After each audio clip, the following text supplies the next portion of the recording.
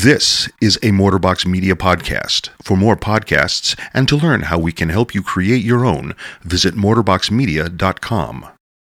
This episode and every episode of Madison Story Slam is sponsored by Ale Asylum. This episode is also sponsored by Resolution Health Collaborative. Thank you, Ale Asylum, and thank you, Resolution, for believing in what we do.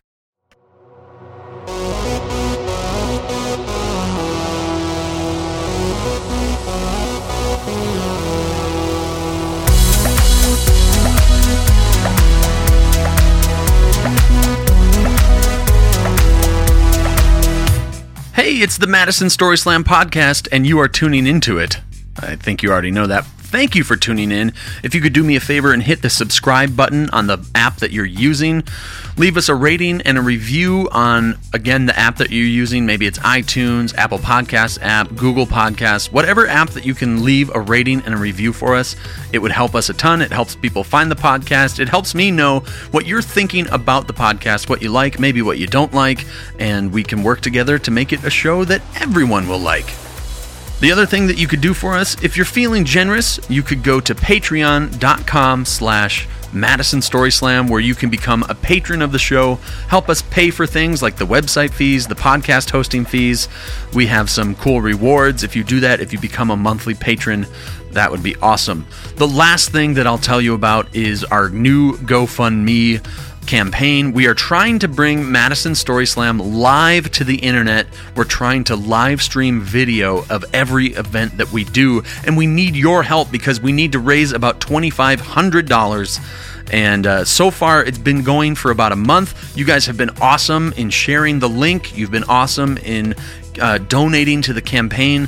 I know that you love the community that we have built, and it's cool to know that you want to see it grow even more, and that's what this live streaming can do for us. It will give us a wider audience and have more people able to attend, even though it might be virtually.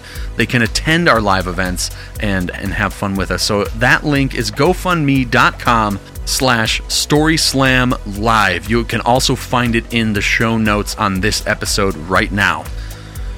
Our next Story Slam event is Saturday, September 15th at the Wilmar Center. The theme is transformation, so please come ready to hear or maybe even share some great stories based on that theme. Again, our stories are 5 to 10 minutes, and they have to be true stories from your life based on that theme. But if you're a regular, you know that I kind of bend the rules sometimes, and we want to hear good stories.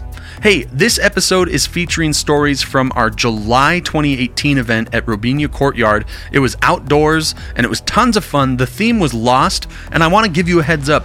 This portion of stories from that night tend to be kind of hard. They're kind of heavy. We have one story from Rita, and it was pretty heavy, and everybody kind of got hit really hard. But it was also healing. There's something about getting together with people and sharing your story that is healing, and it's healing for not just the storyteller, but everybody there. It was a great night. These are great stories. Please tune in, listen to all of them. Tell us what you think. Connect with us on Facebook, Instagram, or Twitter. Just search for Madison Story Slam. All right, that's enough. I know you're here for stories, so here's the stories. Expect great things with me. Please put your hands together for Charles Payne.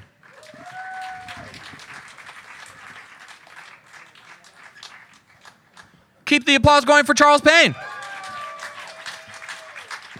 Good, right? Perfect. One of my earliest memories is of my father losing me at a JCPenney's. I got lost in the revolving door of a coat rack.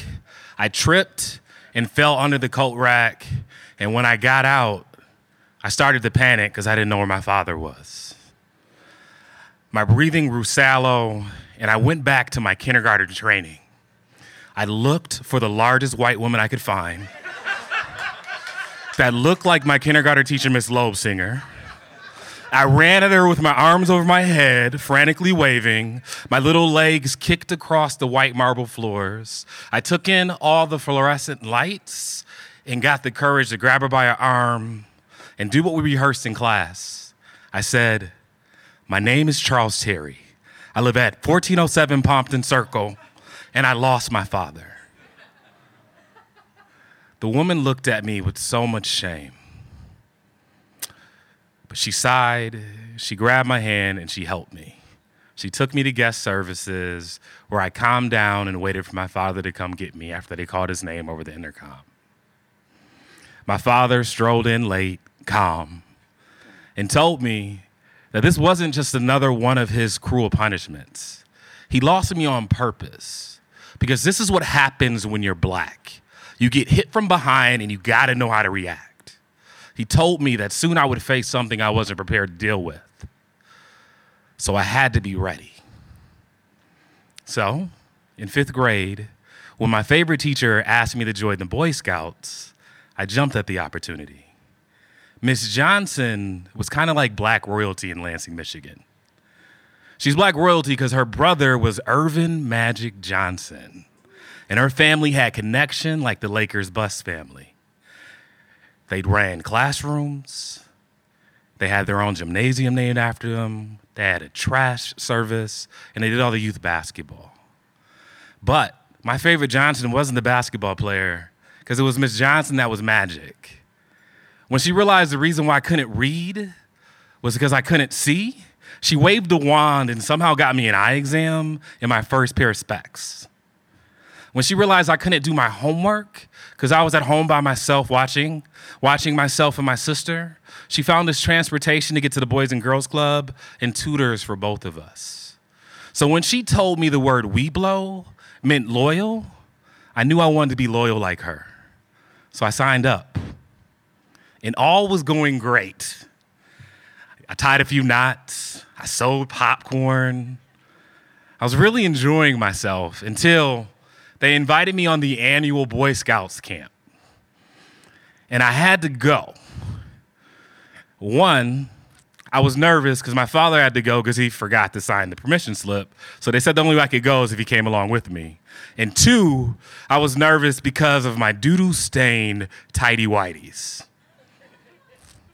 Sadly, they also had holes in them. I learned later in life that this is because bacteria grows on your testicles, and if you don't use antibacterial soap, it eats through your underwear. And the doo-doo part was kind of my bad. No one explained to me that when you have like an unusually long butt crack, that if you don't wipe it correctly, you get hemorrhoids. And that's the reason why my underwear were stained with brown and red blotches like a Jason Pollock painting. So when my dad got to camp, I was like mortified when they flew Brandon's underwear on the flag on the first 5 minutes. And I was thinking, I'm not ready for the world to see my artwork yet. So when the scout leader's son came up with this pack, he was like, if you sleep naked, I won't hang up your underwear. I jumped at that opportunity too, because sleeping naked, what's the worst that could happen? I slept soundly, knowing my underwear was safe, only to wake up freezing in the middle of the woods, not knowing where the hell I was and where my glasses were. I went back to my Boy Scout training because I was completely young. I was really unprepared. And I looked up in the sky for the North Star. Damn it, the sun had already risen. Then I remembered what they taught me. The sun rises from east to west. But I forgot if camp was east or west. And then Eureka hit me. I saw a dragonfly. And I remembered that dragonflies will lead you to water.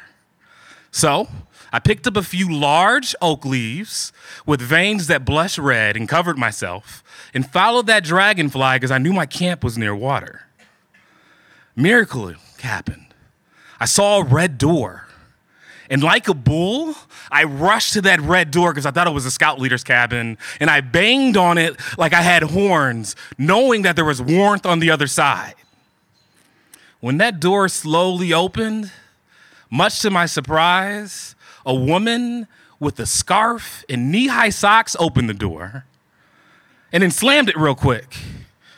And then I heard a bunch of young girls giggling and laughing. And I realized then that my dreams of being a Boy Scout were probably over. Confused and cold, I kind of curled up in the ball next to the door and waited for what was to happen next. A police officer came. His eyes were sad, and I did what I've always been practicing. I told him, my name is Charles Terry. I live at 1407 Pompton Circle, and I lost my father. The police officer gave me a blanket and drove me back to camp where all my troop members were asleep, including my father, and didn't even know I was missing. I realized as my father drove me home, because they kicked me out of the Boy Scouts, that on the permission slip my father failed to sign, asked if your child sleptwalk.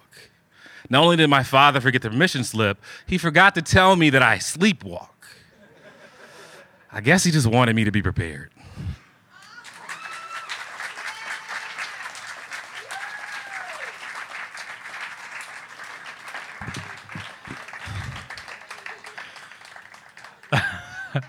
That was incredible. Remember when I said it takes guts to get up here and say something and tell people about your life and blah, blah, blah, blah? It takes real guts to get up here and talk about your poop-stained underwear. Wow. I was so ready to be like, because I thought you were saying, like, your scout leader told everybody, I won't put your shorts up, if you sleep naked. And then he, like, played a joke on you and carried you out into the wilderness. And I was like, that's really fucked up. Anyway. I'm glad it wasn't me. All right, our next storyteller is a stand-up comedian here in town. You can see him often around at places like the Rigby Comedy Club on State. He has a show called Bittersweet. That's the name, right? Where it's kind of like this, where comedians come and tell stories, and they have to be kind of like the bitter part of the bittersweet. They're kind of sad, and then they have to come back later and do comedy then, and kind of reference that bittersweet story. And I've been to one. They're really fun. I don't know when the next one is. Maybe he'll tell us. But please put your hands together for Tyson Purcell.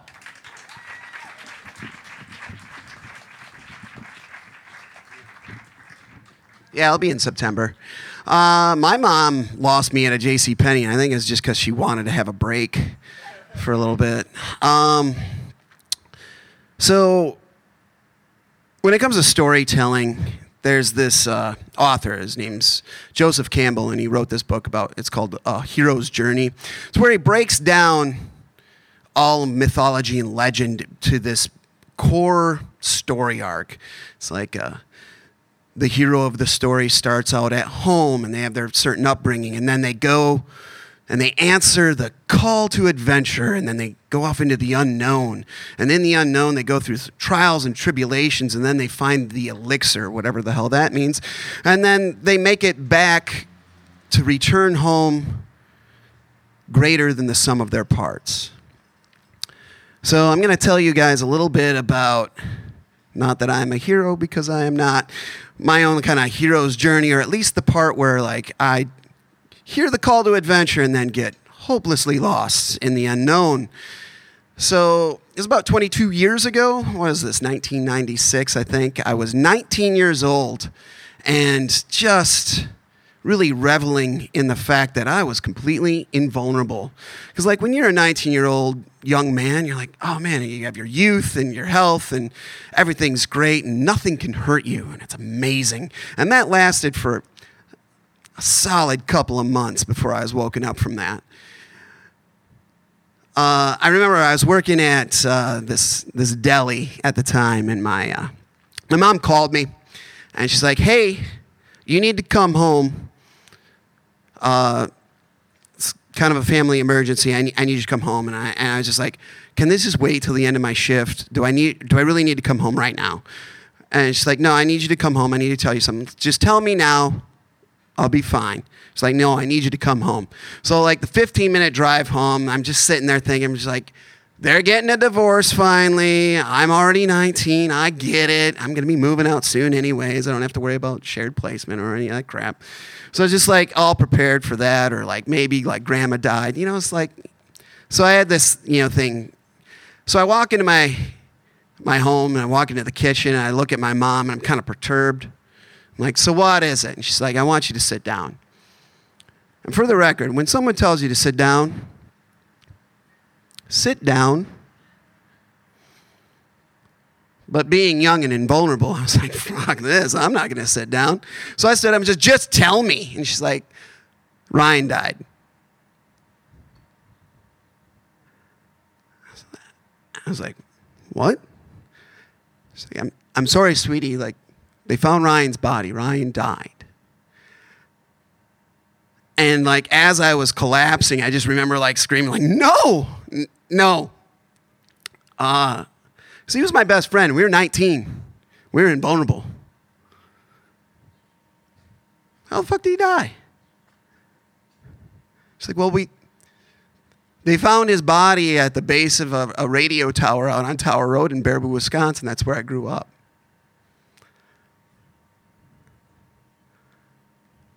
He'd been lost for days, apparently.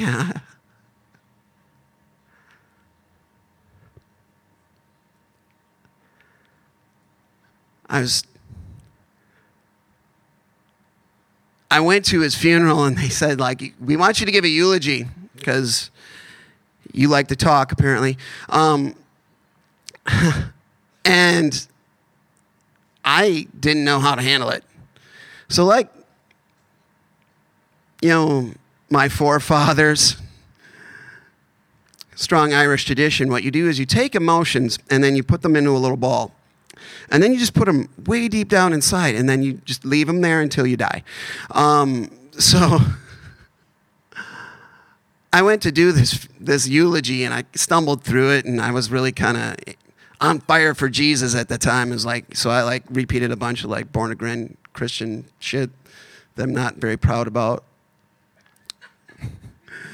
Yeah, it was just like, it's like, oh, instead of like talking about this person I loved, I just turned it into like evangelical 15 minutes. And I went and sat down after I got done talking. And I just put my head in my hands and just bawled. And I don't really remember anything else until I walked out of that funeral home. And my mom said, all right, well, let's go to Madison because your sister's rehearsal dinner for her wedding tomorrow is tonight. So I was like, okay, let's just tamp this down.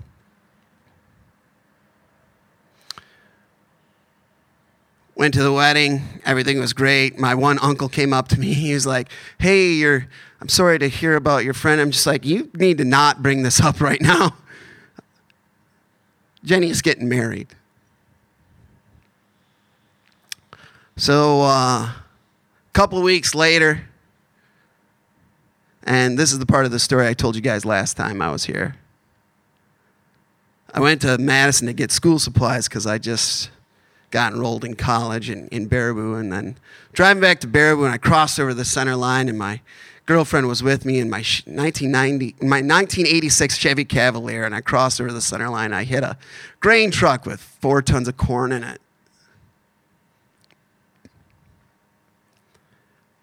Shattered my leg and hit my face and took a head wound. And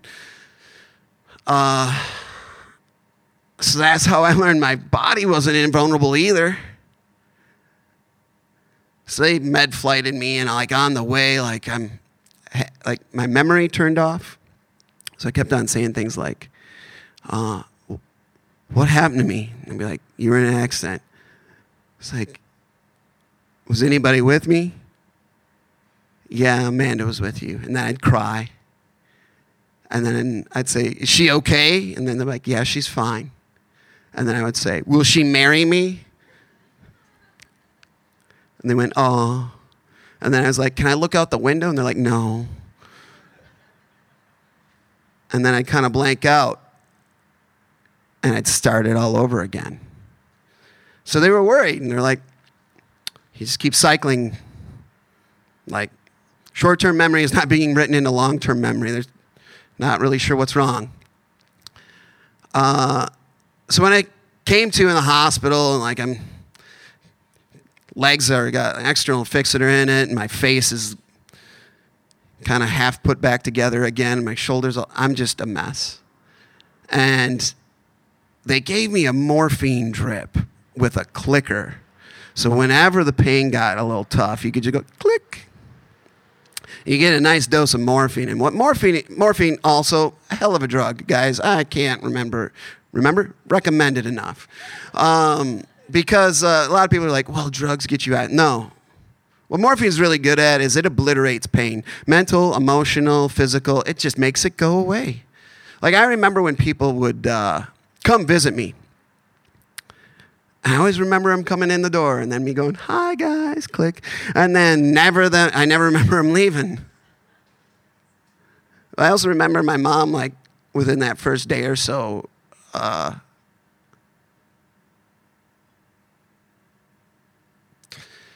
she's kind of trepidatious. Because they didn't really know what was going on with my memory. And she was like, "Hey, I'm sorry, but do you remember about Ryan?" So, click. She said, "Yeah," just let the morphine wash over me. Like, that was the first sign that, like, on my little hero's journey, that I answered the call to adventure. And when I say answered, I mean it was just thrust into the unknown, because, like, that was the first sign I was getting kind of lost in the woods because I didn't know how to handle it. Like, I lost my best friend, but I also lost the opportunity to ever tell him I loved him.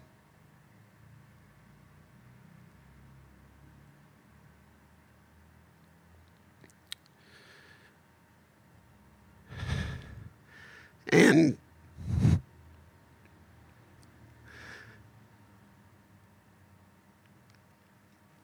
you know, when you go on that hero's journey, you go out into the unknown, you're supposed to find this elixir, this thing that changes you, or some sort of MacGuffin in the story that you return home with.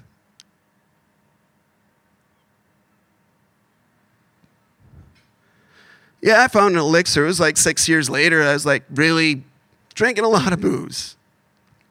Jameson was my elixir. I was like, this stuff is great. So sitting on a curb outside the plaza, like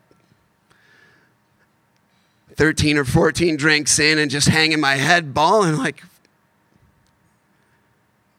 why didn't I ever get a chance to tell him how much I loved him? Why did I lose that?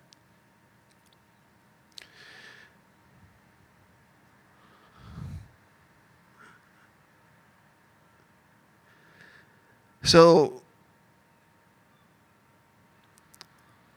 that's the part of the story I'm telling tonight. Getting lost.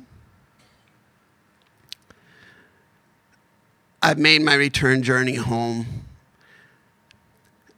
And I hope that for those of you who are also lost in your own hero's journey, that you also find your way home soon. Thank you. Resolution Therapeutic Massage has actually changed their name to Resolution Health Collaborative, but they are still an established massage therapy clinic in downtown Madison, Wisconsin, specializing in custom massages. Their therapeutic approach is ideal for student athletes, traveling professionals, top performers, and anyone who needs their body and mind to be at peak condition. The therapist at Resolution will evaluate your muscle response and select the best technique for your tailored massage. Clients often experience relief from acute pain after one session and relief from chronic pain after 3 sessions. Packages for ongoing support are available at a discounted rate. Along with changing the name, Resolution has changed locations. They've got a bigger space, more stuff to offer, and you can find them now at 345 West Washington Avenue in Madison, Wisconsin. Again, that's 345 West Washington Avenue. Call 608-443-7048 to set up your first appointment today. And if you mention Madison Story Slam, you get a discount. Thank you, Resolution, for believing in what we do at Madison Story Slam. And thank you, listeners, for supporting Resolution Health Collaborative. Up next with a story, it's stand-up comedian Seth Rabin. When you're 3 or 4 or 5 years old, your brain starts to get stronger, and it starts to remember things. You know, you start to get a sense of the world around you, and your sense of wonder grows, and it's a great feeling. You start to remember things. It's wonderful. But it can also cause a lot of stress on the people around you, and it could, put them in danger and scare them. And for those of you that did not see my shirt, excuse me.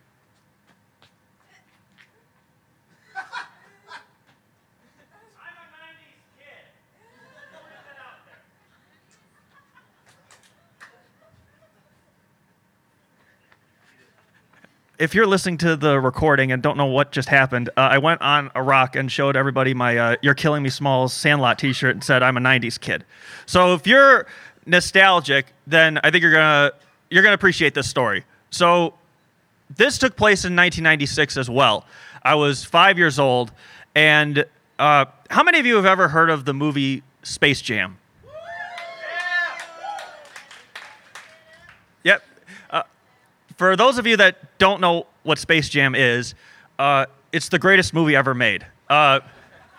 It's Michael Jordan, Bugs Bunny, Newman from Seinfeld, and Bill Murray fighting a bunch of giant alien monsters in a game of basketball. It's awesome because, I grew up, like I said, I grew up in the 90s, and I watched Looney Tunes all the time on TV, and I also grew up in the Chicagoland area when the Chicago Bulls were winning championships. So it was 2 for the price of 1. It was awesome. So my dad took me, my older brother, and a friend of ours, family friend of ours. We went and saw it, and it was just unbelievable. It had basketball, it had the Looney Tunes. It was this huge movie. It was awesome. It definitely, it kind of, it inspired me to, want to go out and play basketball myself. So shortly after the movie, I'm hanging out in our house. I lived in the Chicagoland suburbs, and I was hanging out, really bored, and I just figured, this is kind of boring, Disney Channel cartoons isn't doing much for me right now. So I decided, I'm going to go play some basketball. So I leave the house. I go, I would say maybe 3 blocks to the local park in our town, hoping to play basketball. So I make the journey. I go, and I am at the basketball court. There's a pickup game going on, and I'm hovering over like, hey, can I play? I want to play basketball. And I should point this out. You're in a good neighborhood when a bunch of grown men don't want to play with a 5-year-old. That's a good neighborhood. So eventually, after I would say maybe 15, 20 minutes, nobody wants to play. So I figure, okay, then I'll go off somewhere else. So as I'm walking back the same path that I came in on, my mom's old 1980s white Mazda, it had 2 doors. It was really old. It pulls up right next to me as I'm walking. She rolls down the window, and she says, "Where the hell have you been?" I just said, and it startled me because, when my mom yells, it's serious. Like, it's bad. And I just said I was going to play some basketball. I ended up going in the car, and she said, "Your father has been worried sick." And so I get in the car. I don't know what she's talking about. The next thing I know, the cul-de-sac that we were living in at that time flooded with cops. It was flooded with cars with flashing lights. It looked like a crime scene. Apparently, my dad noticed that I was gone, and he was scared out of his mind. So, he called my mom, said, "Hey, Sat's missing. We don't know what to do, what's going on," and everything like that. And I should point out also, this was 1996. This was the very first year of Amber Alert. So if this had been like a year prior or anything like that, I don't know what would have happened. So we eventually cleared the air. I got back home. Everything was fine. The cops left. At least I thought everything was fine. And then as we went back in the house, my dad just broke down. Like, he was crying. He was just a mess. He just was so angry at himself for letting me wander off. And, I was really, looking back on it now, obviously I was affected by it. And I was just like, oh my God, what have I done? What was I thinking? But, I must not have done a great job, consoling him, because about 5 minutes later, I was watching Magic School Bus on the TV. So, looking back on it all, I realized, I've put my parents through a lot of stress. I've put them through all kinds of emotions. I've let them down a lot of times. I've gotten them angry. I've caused so much stress on them. And like Tyson, I'm also a stand-up comic, and if you've ever seen me do stand-up, I've done plenty of jokes about my mom and my dad and things like that. But in all seriousness, I owe everything to my parents. They've helped They've helped shape me into the man that I am today. And, without them, I don't even want to think about what I would have turned out to be, Oh, and one more thing. If you're watching VH1 and Space Jam comes on again, I know you all hate commercial breaks, but watch it. It is a classic, and it still holds up to this day. Thank you all very much. Our next storyteller has only signed up under his last name, I believe. I've never heard a story from him, but as always, I'm expecting great things. Please put your hands together for Riggs.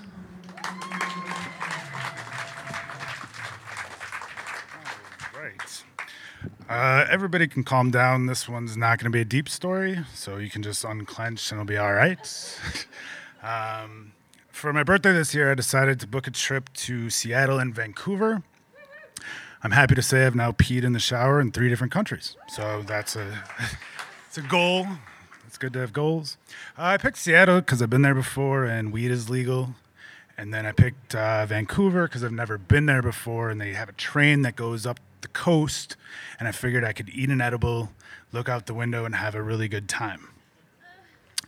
I don't know if any of you have ever been to a place where weed is legal, but walking into a dispensary is overwhelming with how much different shit you can put in your body to get high. And everybody there is very willing to talk about, this is a really cool thing. And I was like a kid in a candy store and all the candy had weed in it. It was awesome. So I was drink it, smoke it. I don't care. Let's keep doing this. I'll keep putting it in. This is amazing. This is a good time. I was Cheech and Chong. So I spent the 3 days by myself. On my birthday, I actually kind of forgot it was my birthday. I went out for a walk and my phone says I walked 10 miles that day. That part of it, I wasn't lost. I was just having a pretty good time. But the next day I had an 8 a.m. I had to get to the Amtrak station by 8 o'clock in the morning to get on this thing. When I get there, they said that the train has been derailed and that they were sending us buses, which is a bummer.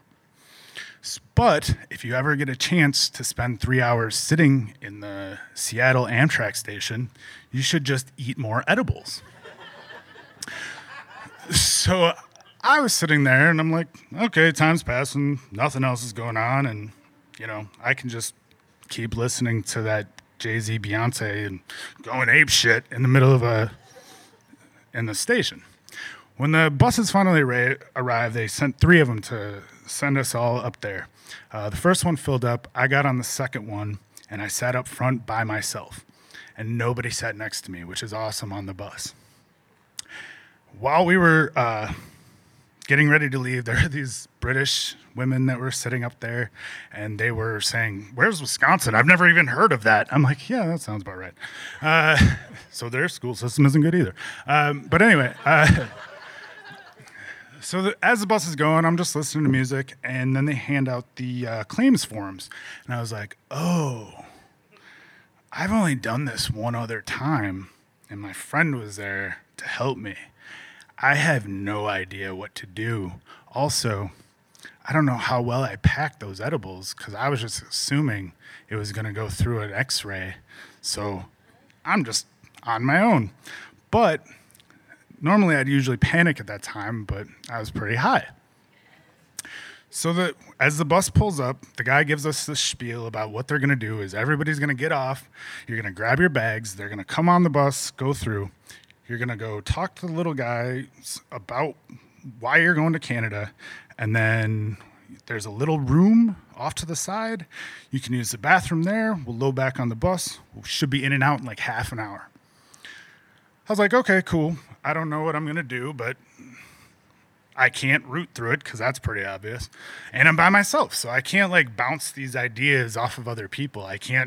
It's a bad time to Google. So I was like, all right, well, we're going to just deal with this as it goes. And when you're bobbing your head, it's kind of obvious as well. But as we're there, I'm looking through and I'm like, banned substances. Well, I don't see that, so that's good. And then they had a video for the Zika virus. Canada gets things way late. Like, I haven't heard of Zika in a very long time. So that was like, oh, cool, Throwback Thursday. And so So I get through and I get called up to the stand and he's like, oh, so why are you going to Canada? And I was like, to hang out. That was my answer. I didn't really have a reason. And he was like, okay, well, where are you staying? And I said, downtown. And I was like, oh, it probably occurs to you that I'm staying in Vancouver and not any other place in Canada that I could refer to as downtown. And he was just kind of staring at me and sort of nodding. But everything he said sort of sounded sort of sarcastic, or maybe he was just being Canadian. I really couldn't tell. So after a few more questions, he was like, but I don't understand. You were in Washington and now you're going here. I was like, yeah, I don't know. I was just spending my birthday by myself. I don't know. I was trying to judge whether or not I needed to defend that as sad or depressing. I didn't know that it sounded suspicious. So he goes, so is weed legal in the state that you're from? And I go, no. And I said, well, it's legal in the state that you just came from. And I was like, yes. And he said, it's going to be legal here. And I said, yes, in October, right? And he said, yes. And he just looked at me and he goes, okay, go to secondary clearance. And I said, okay. And he just pointed over there. So I walked over there and there's nobody there to help me. And I looked and everybody else is going into the little room and nobody else is coming over to secondary clearance with me. I didn't really know what I was going to do. I didn't know if I was going to be let into Canada. I didn't know if I was going to be arrested. I didn't know if I was going to be sent back to Seattle or if now I live on the border of the United States and Canada. But I just decided I'll sit here and wait. They start loading back on the bus. And I was like, this isn't good. And then they check out the last people and the Border Patrol officer comes over and he said, has anybody helped you out yet? And I go, no. And he goes, oh, I can help you with that. And I was like, you're the guy that sent me over here. I don't know. Okay. And I was like, am I going to be able to get back on that bus? And he's like, I hope so. And I was like, oh, wonderful. I said, can I use the bathroom? And he goes, okay. But he said it in that way that's like, if that's what you want to do. I still have no idea. So I go to the bathroom, I leave my bags there. When I come back, he hands me my passport. Everybody's on the bus, and he says, okay, bye. And I was like, I have no idea what just happened.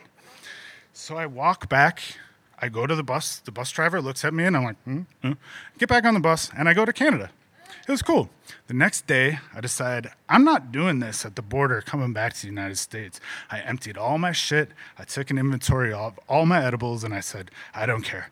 I'm going to have to do this in Canada too. Take one for the team. So 8 o'clock in the morning, I eat an edible, and I go in the bathroom, I start getting ready, and I look at myself in the mirror, and my mouth is so blue, it was as if I ate Smurfs and blueberries. And that is why he was probably fucking with me. So I hope somewhere there's a sarcastic Border Patrol agent telling a similar story about fucking with stone tourists.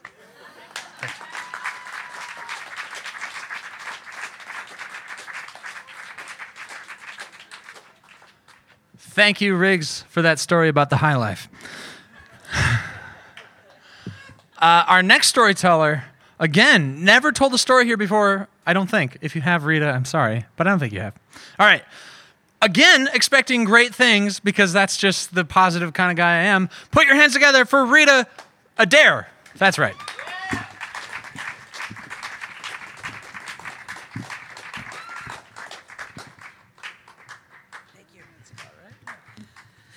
I moved back to Madison about a year ago from Chicago after 7 years there of living and doing storytelling. And when I came back, I said I was going to do this here, but I haven't done it. And then this tragedy happened. And I saw this event, and I thought, well, it's time to get up off your ass and tell a story. So my story is a hard one to hear, and I could have told a funny story, but I think I should tell this story. First, I want to say, in prelude of my story, that I lived here, I was born and raised here. My father was a WWE wrestler. Had the world belt 3 times and was a very famous man. And my mother was the international president of the American Costume Association. And so I grew up in a colorful life with a mother who was a costumer and a father who was a wrestler. And our family was kind of famous in Madison, and I became a social worker. And I worked here for years. I retired 30 years from Madison as a social worker, and I was the coordinator of the Memorial March in Philadelphia. And I was also the person who ran the Katrina Project when Katrina happened and was there before FEMA. So I'm telling this for a reason.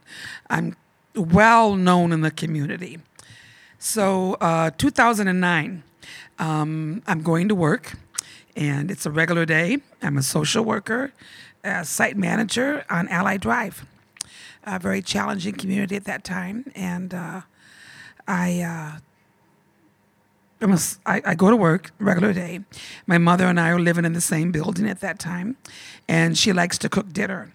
And that day she said, I'm going to make chili, Rita. It's December 3rd, 2009. She goes, I'm going to make chili, and come for dinner tonight. I say, okay.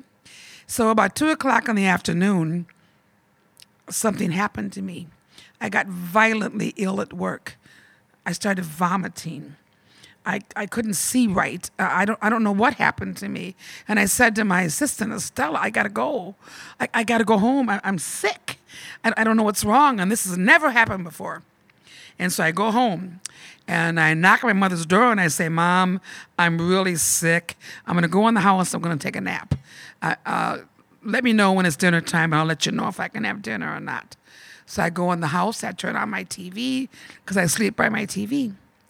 And I'm sleeping off this illness, and about 5:30 happens. I don't know the exact time today. And chaos happens. My buzzer's going off, my cell phone's going off, my telephone's ringing, someone's banging on the door, and I wake up to all this noise, and I see my TV, and there's my son's face on TV. I'm like, what the hell is going on? I'm like, I don't know what's going on. I'm like confused. And I jump up and I go to the door, and it's my daughter. She goes, come on, Mom, we got to go. We got to go right now. Get in the car. Get in the car. I'm like, why do we have to go? She goes, you have to go right now. So I took no purse. I put on my shoes, and we jump in the car, in her car. I don't even know what's going on. But my son's face was on TV. And I'm like, what is going on? And she said, something happened. And my phone's ringing, and I'm picking it up. And the short of it is that my son killed. He had 2 daughters. They're both 2. And by 2 different women. And he killed them and his daughters and himself. 5 people in one day I lost. And I cannot tell you the devastation of loss that I experienced. I wish I could tell you that I remember my son's funeral, and I don't. I wish I could tell you one of the 5 funerals I went to that day, but I don't even remember. I think there's a survival thing that happens in loss, that when you deal with the most traumatic thing that could happen to you in life, you shut down emotionally. You get into a survival mode because you still have to stand. You still have to figure out, how do I breathe? How do I do this?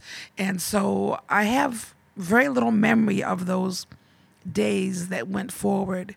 I do remember that there were strangers in my house, psychics and news media and people that called themselves guides that said they could see my son and my grandchildren, and people from my childhood, family flooding my house, lots of food. I remember that, but I don't remember conversations. I don't remember what I said, really. Maybe a couple of words, but not really remembering what I said. And it turns out that I stood up and spoke at my son's funeral. I can't even tell you what I said. I don't know.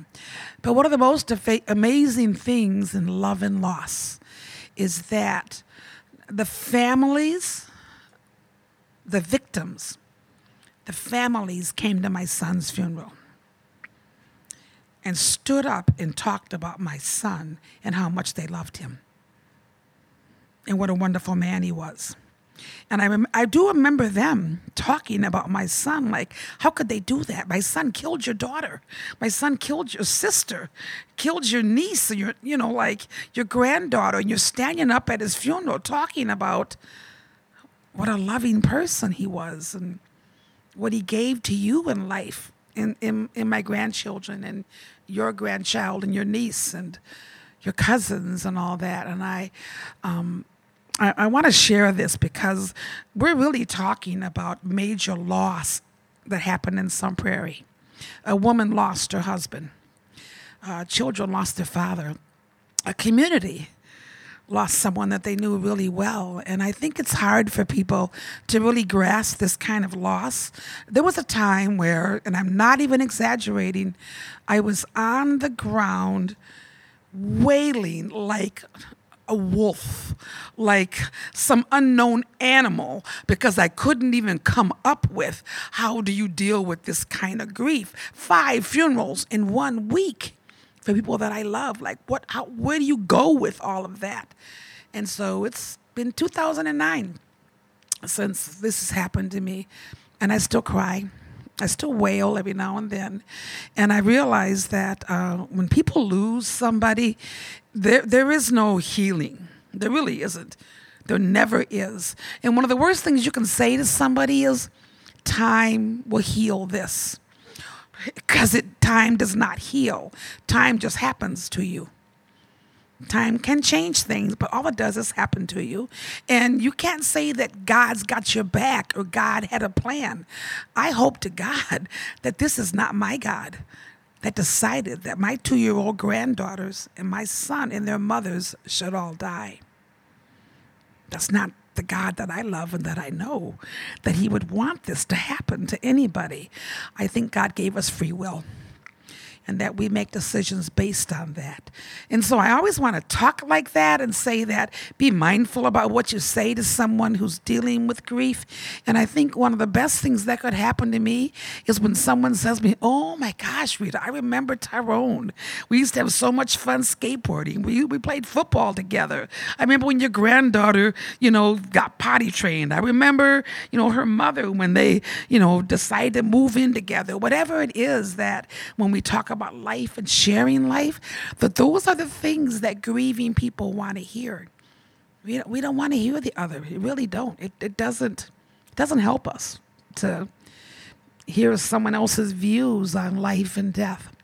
But I want to share something about God, and I do think differently about God and religion today. But I want to share this about my granddaughter. My granddaughter, who is now 18, and she was 10 at the time, and very close to her little 2-year-old granddaughters. It was about a few months later, and she said to me, Nana, I don't pray for Deja and Nevaeh anymore. And I said, what? Why would you not pray for your cousins anymore? And she goes, I got it all figured out, Nana. God put them here to carry their mothers to heaven. And they did. And they're angels. And I want to tell you that I don't believe that. But that doesn't matter. What matters is that this young child had an understanding of something beyond herself, something that she could grasp onto that helped her figure out how to deal with life and death. And so I always share that because I think it's so important for children to figure out something beyond themselves in case a tragedy happens. Doesn't matter to me what you teach somebody, but it doesn't matter to me that whether I believe her or not. I'm so glad that she had something that she could figure out on her own for life and death. So today, 9 years later, I'm writing a book. And I'm telling my story, and I do a lot of stuff on domestic violence and trainings and public speaking on murders and what's called familicide. It's when someone kills their family and themselves. And it's very prominent, unfortunately, in our country and in Europe that these kind of familicides are happening. And so I don't ever want to say that this has happened for a reason, because I don't believe that. But I believe that all of us happen, and that all of us have life experiences that give us an understanding and an opportunity to share, an opportunity to give back, to teach, to learn. And I think we all have that responsibility.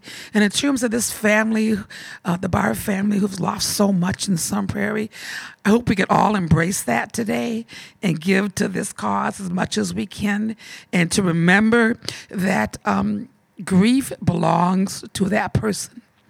It really does. And it doesn't matter how we look at it. It's theirs. They own it, and they've got to survive this. And the best we can do is to hold them close and give the most we can give to them.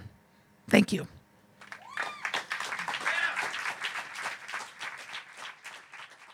Our next story is serious, which is fitting for the evening. Please put your hands together for one of my favorite people ever, Ryan Hack.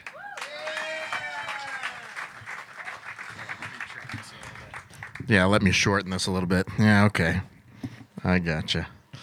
All right, so here's what happened, guys. I'm a big fan of, like, just being honest, right? And so, like, whenever I'm feeling awkward about something, I'll just tell people, hey, I'm feeling awkward, and then just do whatever. So what happened was, I didn't know I was coming tonight until, like, 20 minutes before the thing, and then I texted Adam, was like, yeah, I'll tell the story. I have a funny story.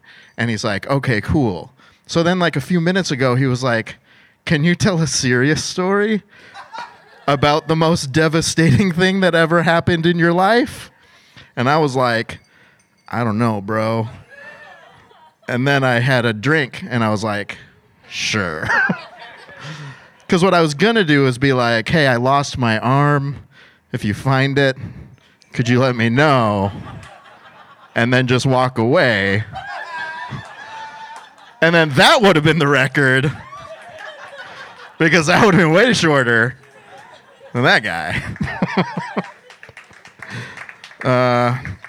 And then I had another story actually about Seattle and Vancouver, like Riggs, except it had way less weed in it. So actually, I'm glad we switched it up because it would have been way less funny. So anyway, I'm going to try to stay within this time frame. But loss sucks, and we're here because of loss. Yeah. You've got all the time in the world. Okay, all the time in the world. So like an hour or so. Just kidding. I won't do that. We've heard some stories tonight about loss, and loss is really hard and really terrible.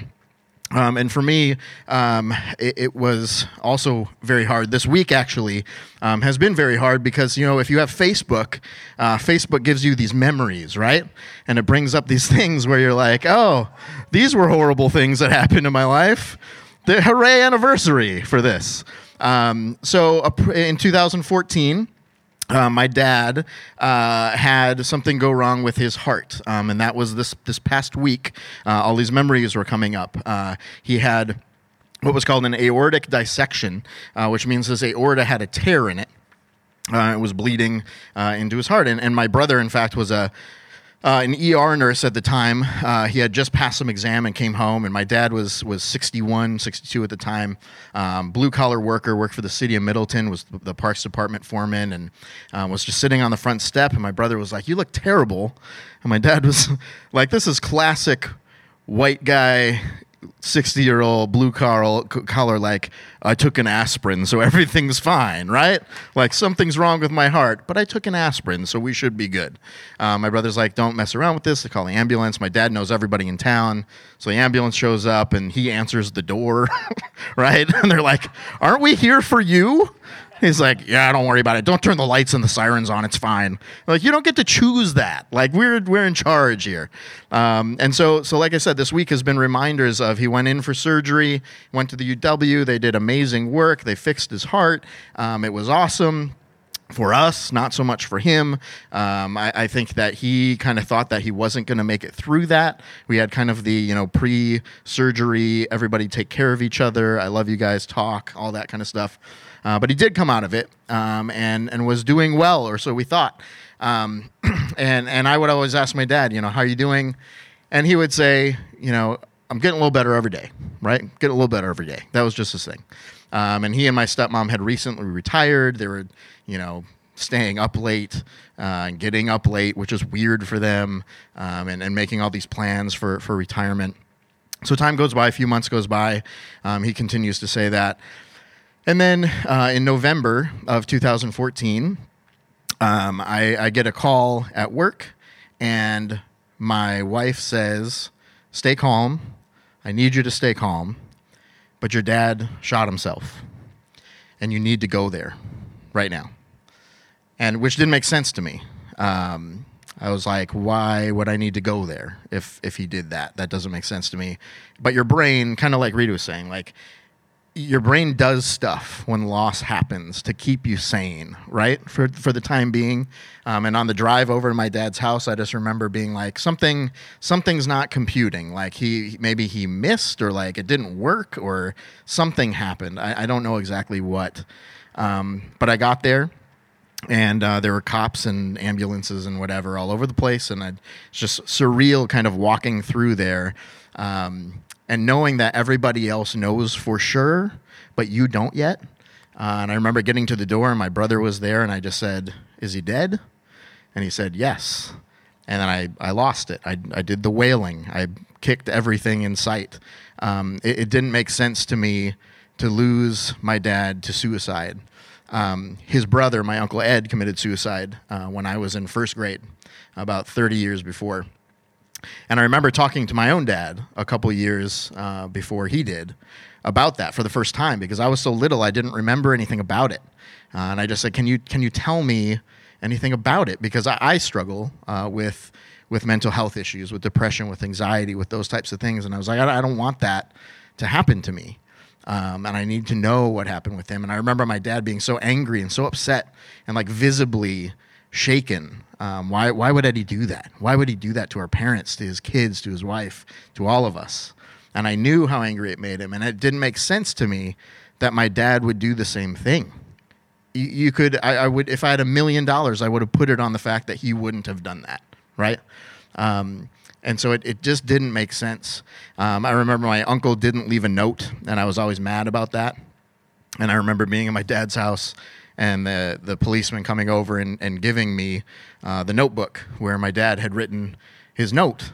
And I saw his handwriting, and it basically went like this. He handed it to me, I saw his handwriting, and I just chucked it as hard as I could behind me. I was like, I don't want to look at that. I don't want to see that my dad took the time to write something and then kill himself anyway. It didn't make sense. And for the longest time, for me, we talked to, there's several people up here who kind of talked about, what do you say to people who are grieving? What do you say to people who have lost someone? What do you say? Suicide is this thing that it's just hard to talk about, right? And you don't know exactly what to say.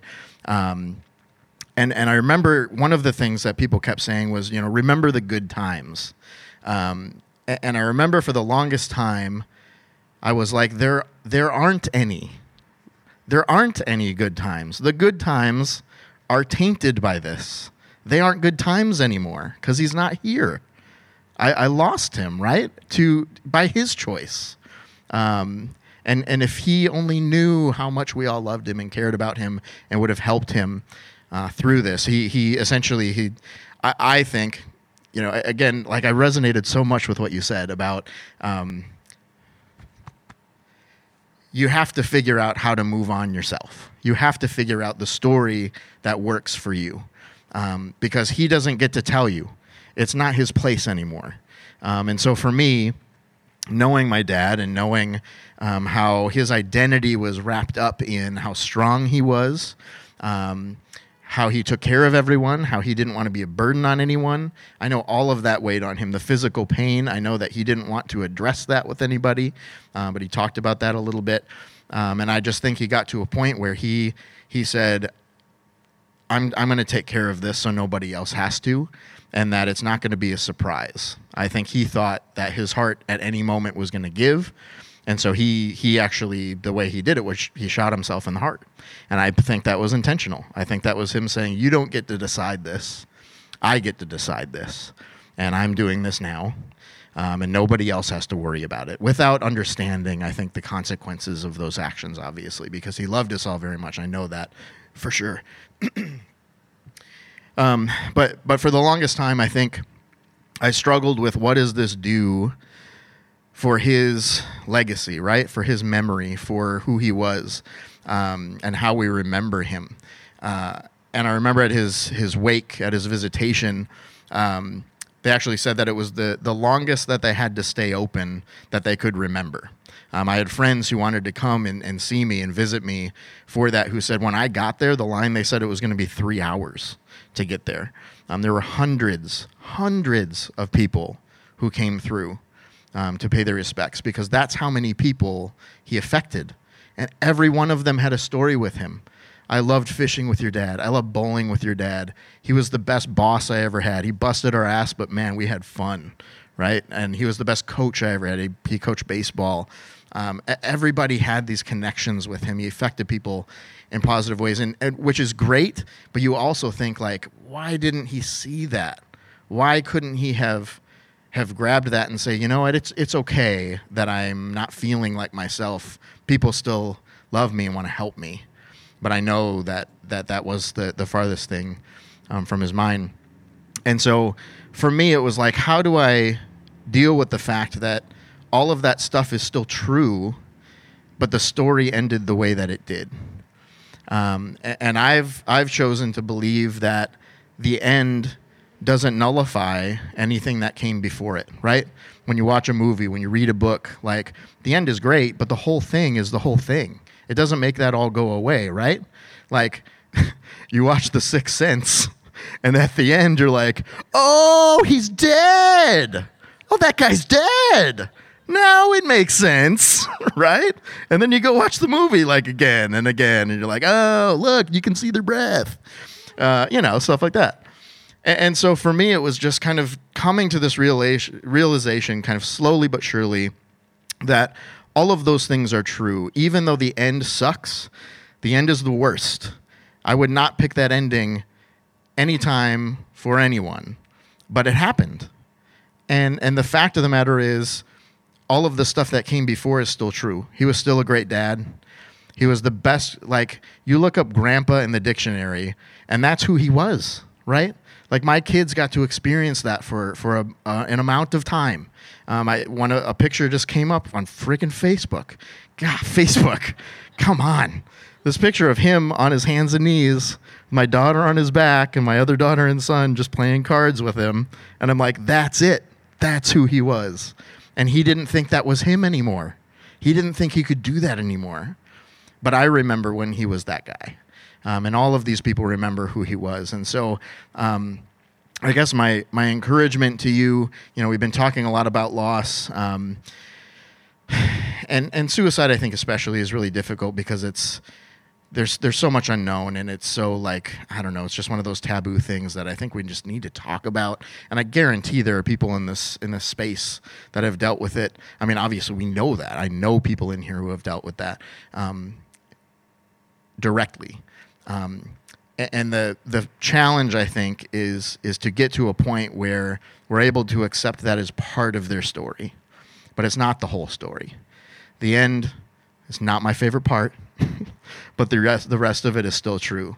And I still remember him fondly, with love, and I know he loved us. And I hope that you will do that with the people in your life too, if that's something that you've dealt with or that you deal with at some point. Just to remember that the whole story still is important. The whole story still exists, no matter how it ends.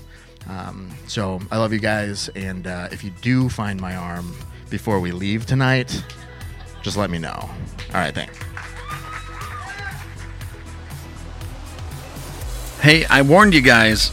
There were some pretty serious stories that might have brought you down, but I love what Ryan said there at the end. The whole story is important, and I love that. Thank you to all of our storytellers, but especially those who have been so vulnerable with things that are so personal to them, and just sharing that with us so that we can learn and grow with them and come together as a community and love each other and, stand with each other in these hard times. That's really important. Another thing that I think is important is progression. And Madison Story Slam is taking steps to progress to the next big thing, and that big thing is live video streaming our events. You can go to gofundme.com/StorySlamLive and find out how you can help us start live streaming every Madison Story Slam event. It would be huge if you helped us, if you donated, if you shared the link on your Facebook or your social media, whichever one you choose to use. It all helps. And you guys have been great about getting it out there, and people have been donating. That's been so awesome to see. Our next Story Slam is Saturday, September 15th at the Wilmar Center. The theme is transformation, so come ready to hear some great stories and have some great community like we always do. It always builds me up. And as always, I love you.